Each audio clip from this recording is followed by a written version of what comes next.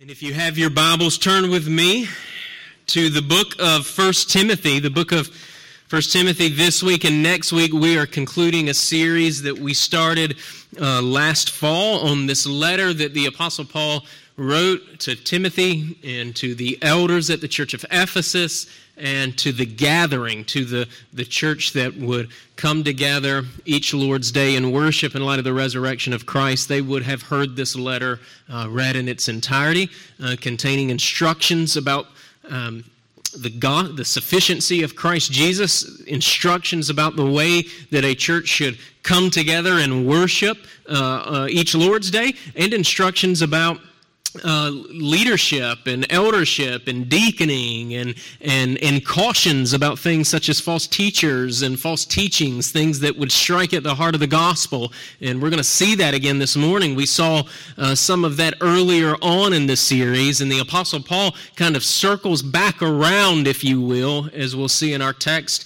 and he exposes, in my view, he exposes pretty definitively the ulterior motives of these false teachers and the reason why they are propagating a message that is contrary to what Paul calls the sound words of Jesus Christ. And so I'm going to read this morning, chapter 6. We're going to look at the second part of verse 2. We looked at the first part last week, and I'm going to read down to verse 10, and then I'm going to pray, and then by God's grace we will see what the Holy Spirit wants us to see in His Word. This is the word of the Lord. The Apostle Paul penning this under the inspiration of the Spirit of God. He says this: "Teach and urge these things.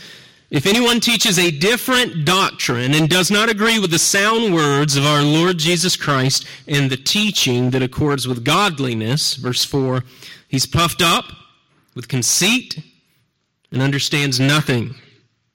He has an unhealthy craving for controversy and for quarrels about words which produce envy, dissension, slander, evil suspicions, in constant friction among people who are depraved in mind and deprived of the truth, imagining that godliness is a means of gain." Verse 6. "But godliness," he shifts here, he counters here, "but godliness with contentment is great gain. For we brought nothing into the world, and we can take nothing out of the world. But if we have food and clothing, with these we'll be content. But those who desire to be rich fall into temptation, into a snare, into many senseless and harmful desires that plunge people into ruin and destruction." In verse 10, what we saw for our confession of sin this morning, Paul says, "For the love of money is a root of all kinds of evils. It is through this craving that some have wandered away from the faith and pierced themselves with many pangs." Let's go to the Lord in prayer. God, we thank you again for your word. We thank you that it's you who inspired it, that it's you who has kept it pure in all ages, God, that we can have confidence that as we read it, Lord, that you really are speaking to us. And so help us to pay attention this morning, God. Help us not to grow numb or callous to your word. But Lord, we pray that your Spirit, again, would use it, Lord, to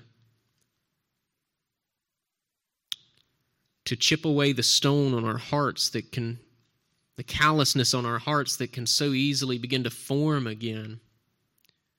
And give us that heart of flesh, Lord, that you did at the moment of our conversion, Lord. Help us to be sensitive to your Spirit and your word. And we pray this in Jesus' name. Amen.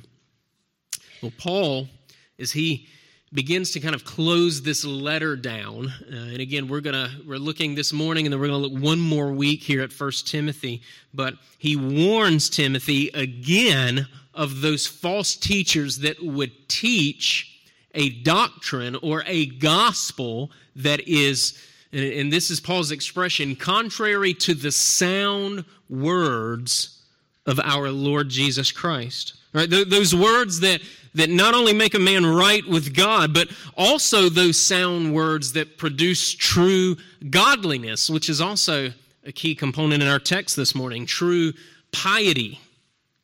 Because true godliness, it flows from a heart that's been regenerated by the sound words of Jesus Christ, by the gospel of God. It flows from someone whose life has been forever changed by an encounter with Jesus Christ. And as we've seen, the false teachers in this church, they were, like I said a moment ago, they were striking at the heart of the gospel. They were striking at the sufficiency of Jesus Christ. That's what we see that's at stake here. That's why the Apostle Paul has brought it up several times in this letter. That's why he gave instructions to the Ephesian elders when we see the movement of the early church in the book of Acts. He tells the Ephesian elders that upon him leaving, fierce wolves would come in seeking to devour the flock.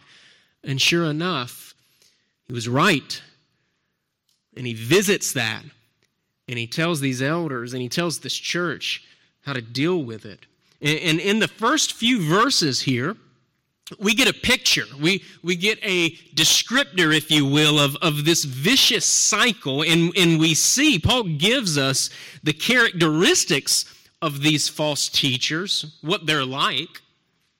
And he also gives the fruit of their teaching, right? The outworking of their teaching, what their sort of teaching leads to in the end. And as we move through the text, we're also going to see, again, he's going to peel back the layers to kind of show their motive. He's going to expose them to this entire church, dealing with them definitively.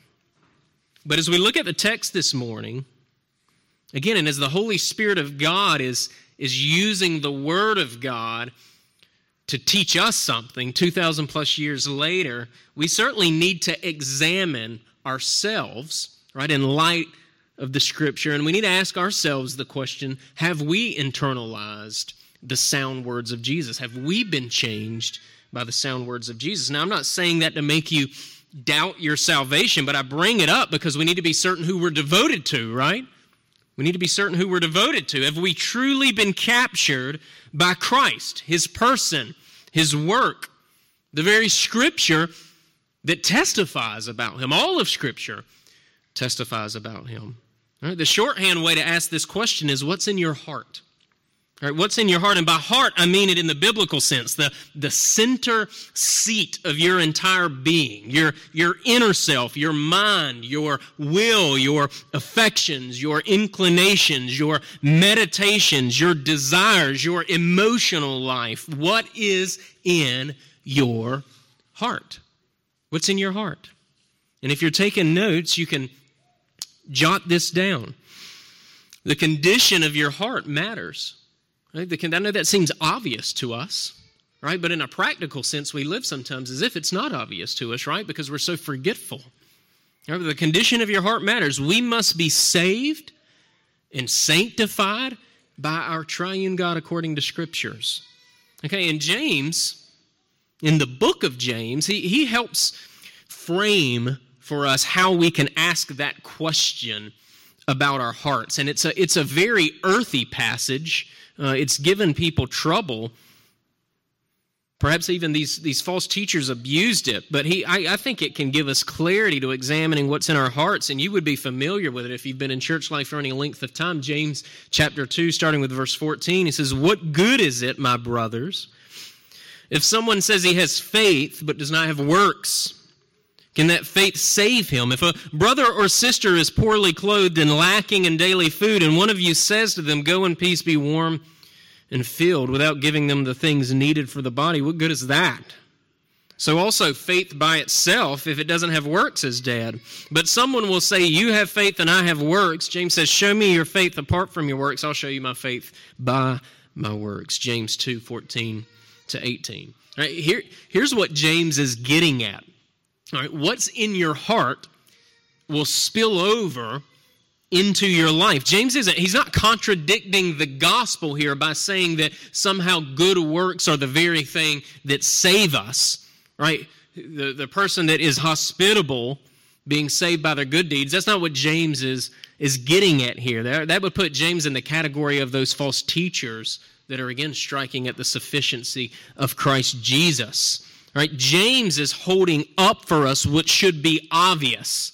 He's holding up for us what should be obvious, which a growing, sincere, God-focused harmonization between faith and practice. Right? Good works apart from faith are like polluted garments, according to the Scripture, right? Good works apart from faith are like polluted garments. Our good works, no matter how feeble and frail, when offered in faith, are sanctified by the Lord Jesus Christ. The Puritan Thomas Watson puts it this way. He says, men judge the heart by the actions without faith, that is.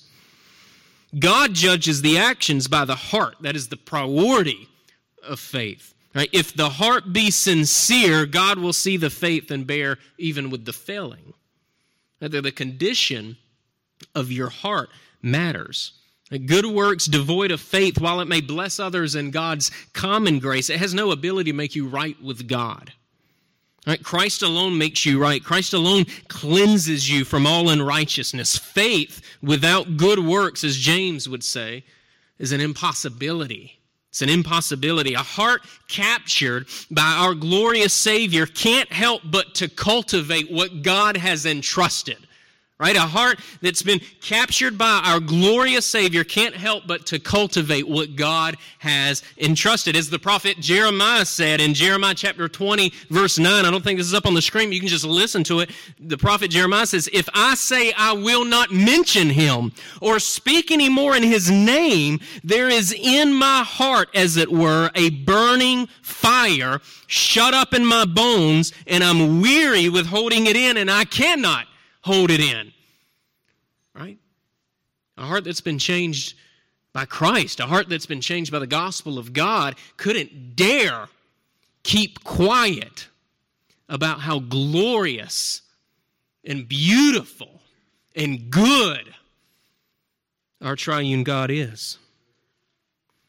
If you remember what these false teachers at Ephesus were peddling, it was this in summary. Christ is not enough to make you right with God. Right? If I just bottom lined it for us, that's the essence of their message. Christ is not enough to make you right with God. And again, they were adding legalistic requirements. They claimed that God demanded. Now, they were the type of men who would have twisted and abused the very words of James that I just read you a moment ago about faith and good works. These false teachers, they themselves were claiming, thus saith the Lord, when in reality they were contradicting the gospel of Jesus Christ. And even more than that, they were manipulating the sound words of Jesus Christ. They were claiming that they had some sort of special knowledge that they had received from God that would shed further light on what God meant for Ephesus. And these teachers had deceptive, ulterior motives. And this is the characteristic of every false teacher. That's the characteristic of every false teacher throughout all time. There's really nothing new under the sun, right? Every cultic leader speaks in contradiction to the sound words of Jesus. Every false teacher claims that he or she knows the secret to knowing God, or to being right with God, or of being at peace with God. And here in our text, we have the descriptor of that type of person, again, along with the product of their teaching, the outworking of what's in their corrupt hearts. The description, according to our text, is this. If you want to look back with me, verse 4, he's puffed up with conceit, is one of the descriptions that we get. He's puffed up with conceit, right, which is to think more highly of oneself. The root word for this is smoke. Smoke. Right? It's just one big show. Right? He's literally, these false teachers and their teaching is literally wrapped in smoke. It's to be more mindful of what others think instead of what God thinks. And this kind of person hides behind fast talking. Hides behind the sleight of hand, hides behind pitting others against one another, hides behind deflecting. This person on one hand thinks he's the smartest man in the room, and on the other hand is deeply insecure and hides behind a web of lies. It's all a smoke screen. It's a smoke screen, puffed up with conceit. The text goes on. It says this kind of person understands nothing. understands nothing. And this isn't that they don't have the ability to understand, again, in God's common grace, certain things that the Lord allows, but this is a lack of spiritual, experiential understanding. Right? What we see here is a lack of spiritual, experiential understanding. It's a lack of firsthand knowledge, is what this means. Right? These false teachers have never experienced the power of God's Holy Spirit in their lives because they suppress what they know to be true, Romans 1, by their unrighteousness, right? By their lust for power, by their lust for control, by their lust for success. In a word, by their lust and their love and their worship of money, of wealth, what we're going to see in just a moment. Their understanding is darkened as it relates to wisdom, as it relates to interpretation, as it relates to application of God's Word. Because you need the Holy Spirit of God in order to do those things. Yet they keep lying, and they keep behaving as if God speaks to them when according to the Bible, what they really are is fools. They're fools. They're foolish. The text goes on, this kind of person has an unhealthy craving for controversy and for quarrels about words. It's another descriptor of the false teachers. Now, this is an interesting one to me. Right, these false teachers, they were domineering, and they loved conflict, and they loved strife. They probably tried to seem virtuous in the public eye when really they were wolves seeking to burn everything down for their own gain. Right? They had an insatiable appetite for controversy. They accused others like Paul and like Timothy of false teaching to make themselves seem more orthodox. And they waged a war, according to the Scripture here, they waged a war on words and on the definitions of those words, always reinterpreting the words to fit their own sinister agenda. Right? Did God really say, is what the serpent said in the garden, and these false teachers are his offspring? They're his offspring. And this is all a part of the conceit. This is all a part of the conceit. This is all a part of the smoke, if you will. Right? And they kept the smoke going because it distracted their own conscience and it distracted others from seeing what was really going on. The chaos of their teaching and their lives distracted from the reality that these teachers were disobeying the clear teachings of God. They were disobeying and contradicting the sound words of Jesus Christ. And they may have had some members of Ephesus confused. That may have been what was certainly going on in the church. The church body was confused by the chaos and by the smoke, and perhaps even beginning to get caught up in it all, if you will. But they didn't have Paul fooled, right? They didn't have Timothy fooled. And Paul's charge to Timothy was not only to not be influenced by them, but to not allow them to devour his people, to not allow them to devour God's sheep. And just to be really practical for us as we evaluate, and hopefully that is what you're doing by God's grace, you're evaluating who or what we're influenced by. Right? False teaching, false teachers, they're the type of people that you walk away from more confused. All right? They're the type of people that you walk away from more confused. They're slippery. They're ambiguous. They're cryptic. They're disorienting in conversation. And those characteristics are deflections from their motives, and they're deflections from their character. And the product of that teaching that takes you away from Christ, teaching that's anti-Christ, teaching that makes you doubt the sufficiency of Christ and his words, they have the type of outworking that you would think. Right? It has the type of outworking that you would think. It deforms or distorts the soul. It deforms or distorts the soul. We see in our text the bad fruit of envy, we see here, which is resentment toward the success or possessions of someone else. Right? You see you see others and what they have as a threat to you. Right? And this is a spirit that I've seen, especially over the last years in our society, but I've seen it even cultivated in the context of the local church. Envy. Right? We see dissension, which is heated, bitter conflict and contention. We see in our text slander is an outworking of this teaching, which is false negative claims about others. Right? False negative claims about others. Another one that we see in our culture. See all these in our culture, right? Evil suspicions is interesting to me. Right? Which can be translated as wicked conjectures. Wicked conjectures. This happens when we jump to conclusions about people before we have all the evidence. Isn't that fascinating? Right? When 1 Corinthians chapter 13, the Apostle Paul, in defining love for us, love believes all things. Love hopes. Right? Ultimately, we know that Christ is love. Right? And that we can only attain that sort of love through Him, through Christ, sanctifying us. In addition to evil suspicions, we see constant friction among people who are depraved. Depraved mean corrupt or ruined in mind and deprived of truth, okay, because they lack understanding. And then this is critical. Imagining that godliness is a means of gain. Imagining godliness is a means.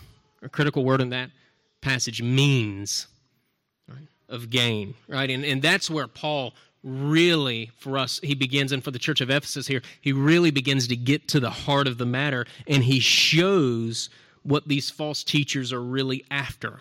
Right? Godliness is just a means. It's just a means. And it's a means of a certain type of gain. The so-called appearance of godliness, this false piety that's determined and defined by these false teachers based on their so-called special knowledge from God, they believe will get them rich. That's the gain part. They believe it'll get them rich. Right? Godliness to them is only a means to the desired end, which is wealth. And with wealth, right, we can say power. With wealth, we could say influence, and certainly implied in there is success as well. Right? Not again that any of those things are wrong in and of themselves when they're stewarded before the face of God as one who's going to give an account to God. But that's not what's going here, right? This quest, this lust for wealth, this lust for power, this lust for influence, this lust for a title, this lust for a reputation, this lust for respectability, this lust for being accepted into the broader culture. So let me contradict or downplay the soft words of Jesus and shape and fashion Him into who I want Him to be. That kind of stuff will put you in a place where you justify all sorts of cowardice and all sorts of wickedness. And certainly we have obvious examples of this, right? Probably think of, perhaps you think of prosperity gospel preachers in your head, right? It could be an obvious example, but what of the teachers in seemingly orthodox churches that begin to idolize this sort of stuff? Because it happens, right? It can happen. It does happen, right? Just because we have an orthodox statement of faith doesn't mean that we're well guarded from that. There's so often a disconnect between, again, what we say we believe and the way that affects our head, our heart, and our hands. And we don't need to be deceived as we're looking at a text like this. The propensity for this to happen is inside each of us. And if it's not for the grace of God, that's exactly where we end up, right? Apart from the restraining work of the Spirit in our lives and us putting to death the deeds of the flesh and us putting to death all those nuisance lusts in our lives. But Christians, pastors, right, elders can be corrupted. Paul knew that. Timothy knew that. And again, we should know the own propensity in our hearts. If we don't, we're perhaps smoke screening ourselves, right? But we need the Spirit's help to be watchful. All right, we need to stay close to Christ Jesus by our commitment to Lord's Day worship. We need to stay close to Christ by worshiping with our families the other 6 days of the week. And the bottom line is we need to cultivate knowing Christ and being near to Christ in our lives. That's the way that the Holy Spirit guards you. That's how the Holy Spirit guards you. So what's in your heart? Secondly, true godliness. And I'll have two more, and they'll go quicker than what just happened a moment ago. But secondly, true godliness produces contentment. True godliness produces contentment. And this is where Paul counters these false teachers. He says, but godliness with contentment is what? Is great gain. For we brought nothing into the world, and we can't take anything out of the world, but we have food and clothing, and these we will be content. Right? There's a few things that we see in this passage, and I'll try to shorthand them. The first is this: true godliness and contentment, they're inseparable from one another. Right? True godliness and contentment, they're inseparable from one another. One commentator says contentment was used in classical Greek in a philosophical sense, and it meant a perfect condition of life in which no aid or support is needed. At a perfect condition of life in which no aid or support is needed. Solomon says it this way in Proverbs chapter 30, verses 7 to 9. Two things I ask of you. He's talking to the Lord. Deny them not to me before I die. Remove far from me falsehood and lying. You guys may know this. Give me neither poverty nor riches. Feed me with the food that is needful for me, lest I be full and deny you and say, who's the Lord? Or lest I be poor and steal and profane the name of my God. Right? Contentment is good. Right portions are good for our eternal well-being. It's good for our soul. Right? Contentment is the view that the Lord has provided everything that we need. Right? It's a quiet trusting in the good providence of our God. Now, this doesn't discount suffering. Right? It doesn't discount suffering. Right? But contentment is this deep-seated satisfaction in God's dealings with you in this life. Right? Knowing how He's dealt with you in Christ despite your sinful state. I have wondered how contentment in God, Christ being the all-surpassing value in your life, comforted someone like Horatio Spafford, if you've ever heard of that man before, and what was one of the worst times of his life. Right? Unimaginable horror, poverty. And he's the one who penned the song, and I would consider it a lament. He penned the lament, When Peace Like a River. Many of you know the song to be called It Is Well With My Soul. And what you may not know is that he wrote it after his daughters, 4 of them, the youngest one being 18 months old, died in a sinking ship. Right? He wrote that song of lament after that. I can't imagine that grief.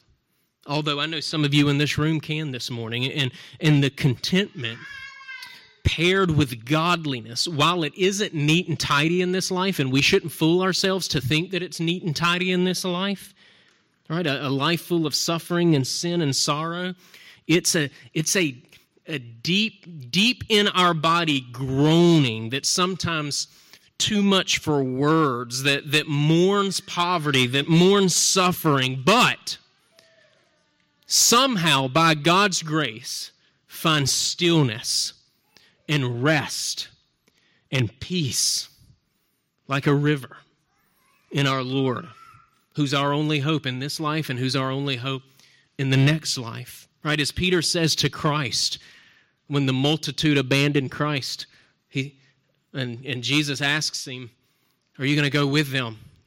Right? And Peter says, where else are we going to go? Where else are we going to go? You alone, Christ alone, has the words of eternal life.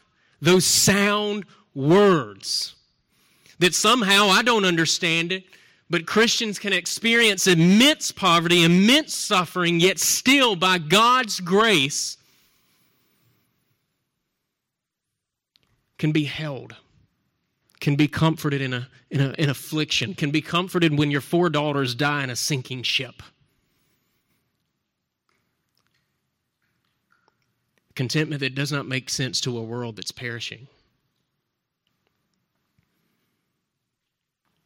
So Paul compares and he contrasts for us this so-called godliness, the false teachers that produced in them a lust for more. It produced envy, it produced entitlement, it produced bitterness. He compares that with contentment paired with godliness, gospel-generated godliness, which is Holy Spirit-generated godliness that produces true contentment. And this contentment happens because the Holy Spirit reminds us through the Word of God that we're sinners deserving of God's wrath, while simultaneously testifying to us about Christ, who acquired forgiveness for our sins and infused us with His own righteousness. Right? Contentment is a present reality for the Christian because your prize, your wealth, your treasure is Christ Jesus. And He can never be taken from you. He can never be taken from you. So true godliness and contentment are inseparable from one another. Secondly, more quickly, we own nothing. We own nothing. Right? That should humble us. When my kids fight over what toy belongs to them, I remind them that they don't own any of the toys in the house. And not just because I pay for the toys in the house. But what we try to be diligent to teach them is that God owns the toys. That God is the owner. And then I think of how we as adults have the same temper tantrums over our grown-up toys because we feel we have a right to them. Right? We feel like we own stuff, when in reality we don't. We're temporary caretakers of God's stuff, living in God's world. And we should leverage what we have to advance His kingdom. And we should hold what we have with an open hand. Even the relationships that we have, even our own health, even our very lives, even the lives of our loved ones. We're not entitled to any of it. Everything belongs to God. And it's a grace from Him that He would let us, sinful, broken creatures, touch any of it. And in His graciousness of allowing us to manage His stuff, we don't want to be like the servant who buried his talent in the ground instead of leveraging the talent and multiplying it. Matthew 25. All right, we should be fruitful servants of what God's entrusted to us. We should be fruitful servants. And then third, again, this is just kind of underneath the contentment and godliness piece, right? Not only do we not own anything, but everything we have, and I've mentioned it just a moment ago, everything that we have is because of God's providential hand. Everything. All right, we didn't pull ourselves up by our bootstraps. We're not self-made. All right, and I'm not negating hard work. We should work hard, right? Work was instituted before the fall, and it was declared as good. Right? And we have to labor now in a fallen, thorns and thistles world. But everything that we have is because of God's providential hand. That should humble us. That should humble us. We're weak, we're needy, we're dependent people on the Lord, whether we know it or not. The only reason that we're taking breaths right now is because our sovereign God is allowing us to breathe. Right? That should be a humbling reality. It keeps us from looking down on others. And it should keep us from despising the success of other people as well, right? All right. Any fruit that comes from our labors is from the grace of God. Psalm 127, the first part of verse 1, unless the Lord builds the house, those who build it labor in vain. Unless the Lord builds the house, those who build it labor in vain. Some translations say, unless the Lord establishes the house, those who build it, those who labor in vain. And then lastly, you become what you worship. You become what you worship. If I can put it another way, organizing your life around anything other than Christ is idolatry. Organizing your life around anything other than Christ is idolatry. Again, the worship of lesser gods. It disfigures your soul, and it leads you to calling what is good evil and what is evil good. I mentioned Smeagol, I mentioned Gollum last week, and the corrupting power of the One Ring and this lust that he had for it, and how it took a hobbit and shaped him into something decrepit that led to his demise. But look at those last few verses. Those who desire to be rich fall into temptation, into a snare, into many senseless and harmful desires that plunge people into ruin and destruction. For the love of money is a root of all kinds of evil, and it's through this craving that some have wandered away from the faith and pierced themselves with many pangs. All right, Paul, here, under the inspiration of the Spirit of God, he peels back these layers, these motives of the false teachers, and it's plain to see for anyone who has eyes to see here, right? He's put them to open shame in front of the church. They desire their God, which is wealth, right? They love money when they should love God, and it's led them down a path that leads to all sorts of wickedness, all sorts of evils, truly ends justify the means sort of people. And look at the text to see the path that it leads them on. Ruin, destruction, all kinds of evil, right? Away from the faith into the arms of many pangs, right? This is what happens when you take a good thing to be stewarded, like wealth or like influence and the various resources. When you take something like that and you bow down and you worship it, this is what happens, right? This is where it leads to eventually. Every time, no exception, this is where it leads to. Right, even the seeming prosperity of the wicked, right, that we see a lot of the psalmists lament. You also see the psalmists discern their end, because we all give an accounting to God. And there would have been two different types of people influenced by these teachers at Ephesus, because today there are two types of people that are influenced by teachers and teachings like this. The first type is a true victim, and maybe you've been a victim of this sort of teaching and this sort of the characteristics of a person that shepherds this way. But the first type of person is a victim. They're sheep being devoured by wolves. Right? These the Lord will preserve through the ministry of under-shepherds who are willing to call out false teachers, who are willing to call out false teaching. Right? These victims will not be finally devoured. They won't be finally devoured, but they may be maimed, right? They may come out of a church context really wounded and really hurt. And for these believers, the Lord will restore the years that the locusts have eaten. Joel chapter 2, verse 25. And the second type, though, are those who Paul says elsewhere have itching ears. Right? We see that in his second letter to Timothy in the church of Ephesus, 2 Timothy chapter 4, verses 2 to 4. I'll just read it to you quickly. For the time is coming when people will not endure sound teaching, but having itching ears, they will accumulate for themselves. They'll gather for themselves. They'll go out and find these sorts of teachers for themselves, right? Teachers to suit their own passions. And they'll turn away from listening to the truth, and they will wander off into myths, right, into fables, into stories that again lead them away from Christ, not to Christ. Right? And for this group, false teaching, false teachers, it's God's judgment on them.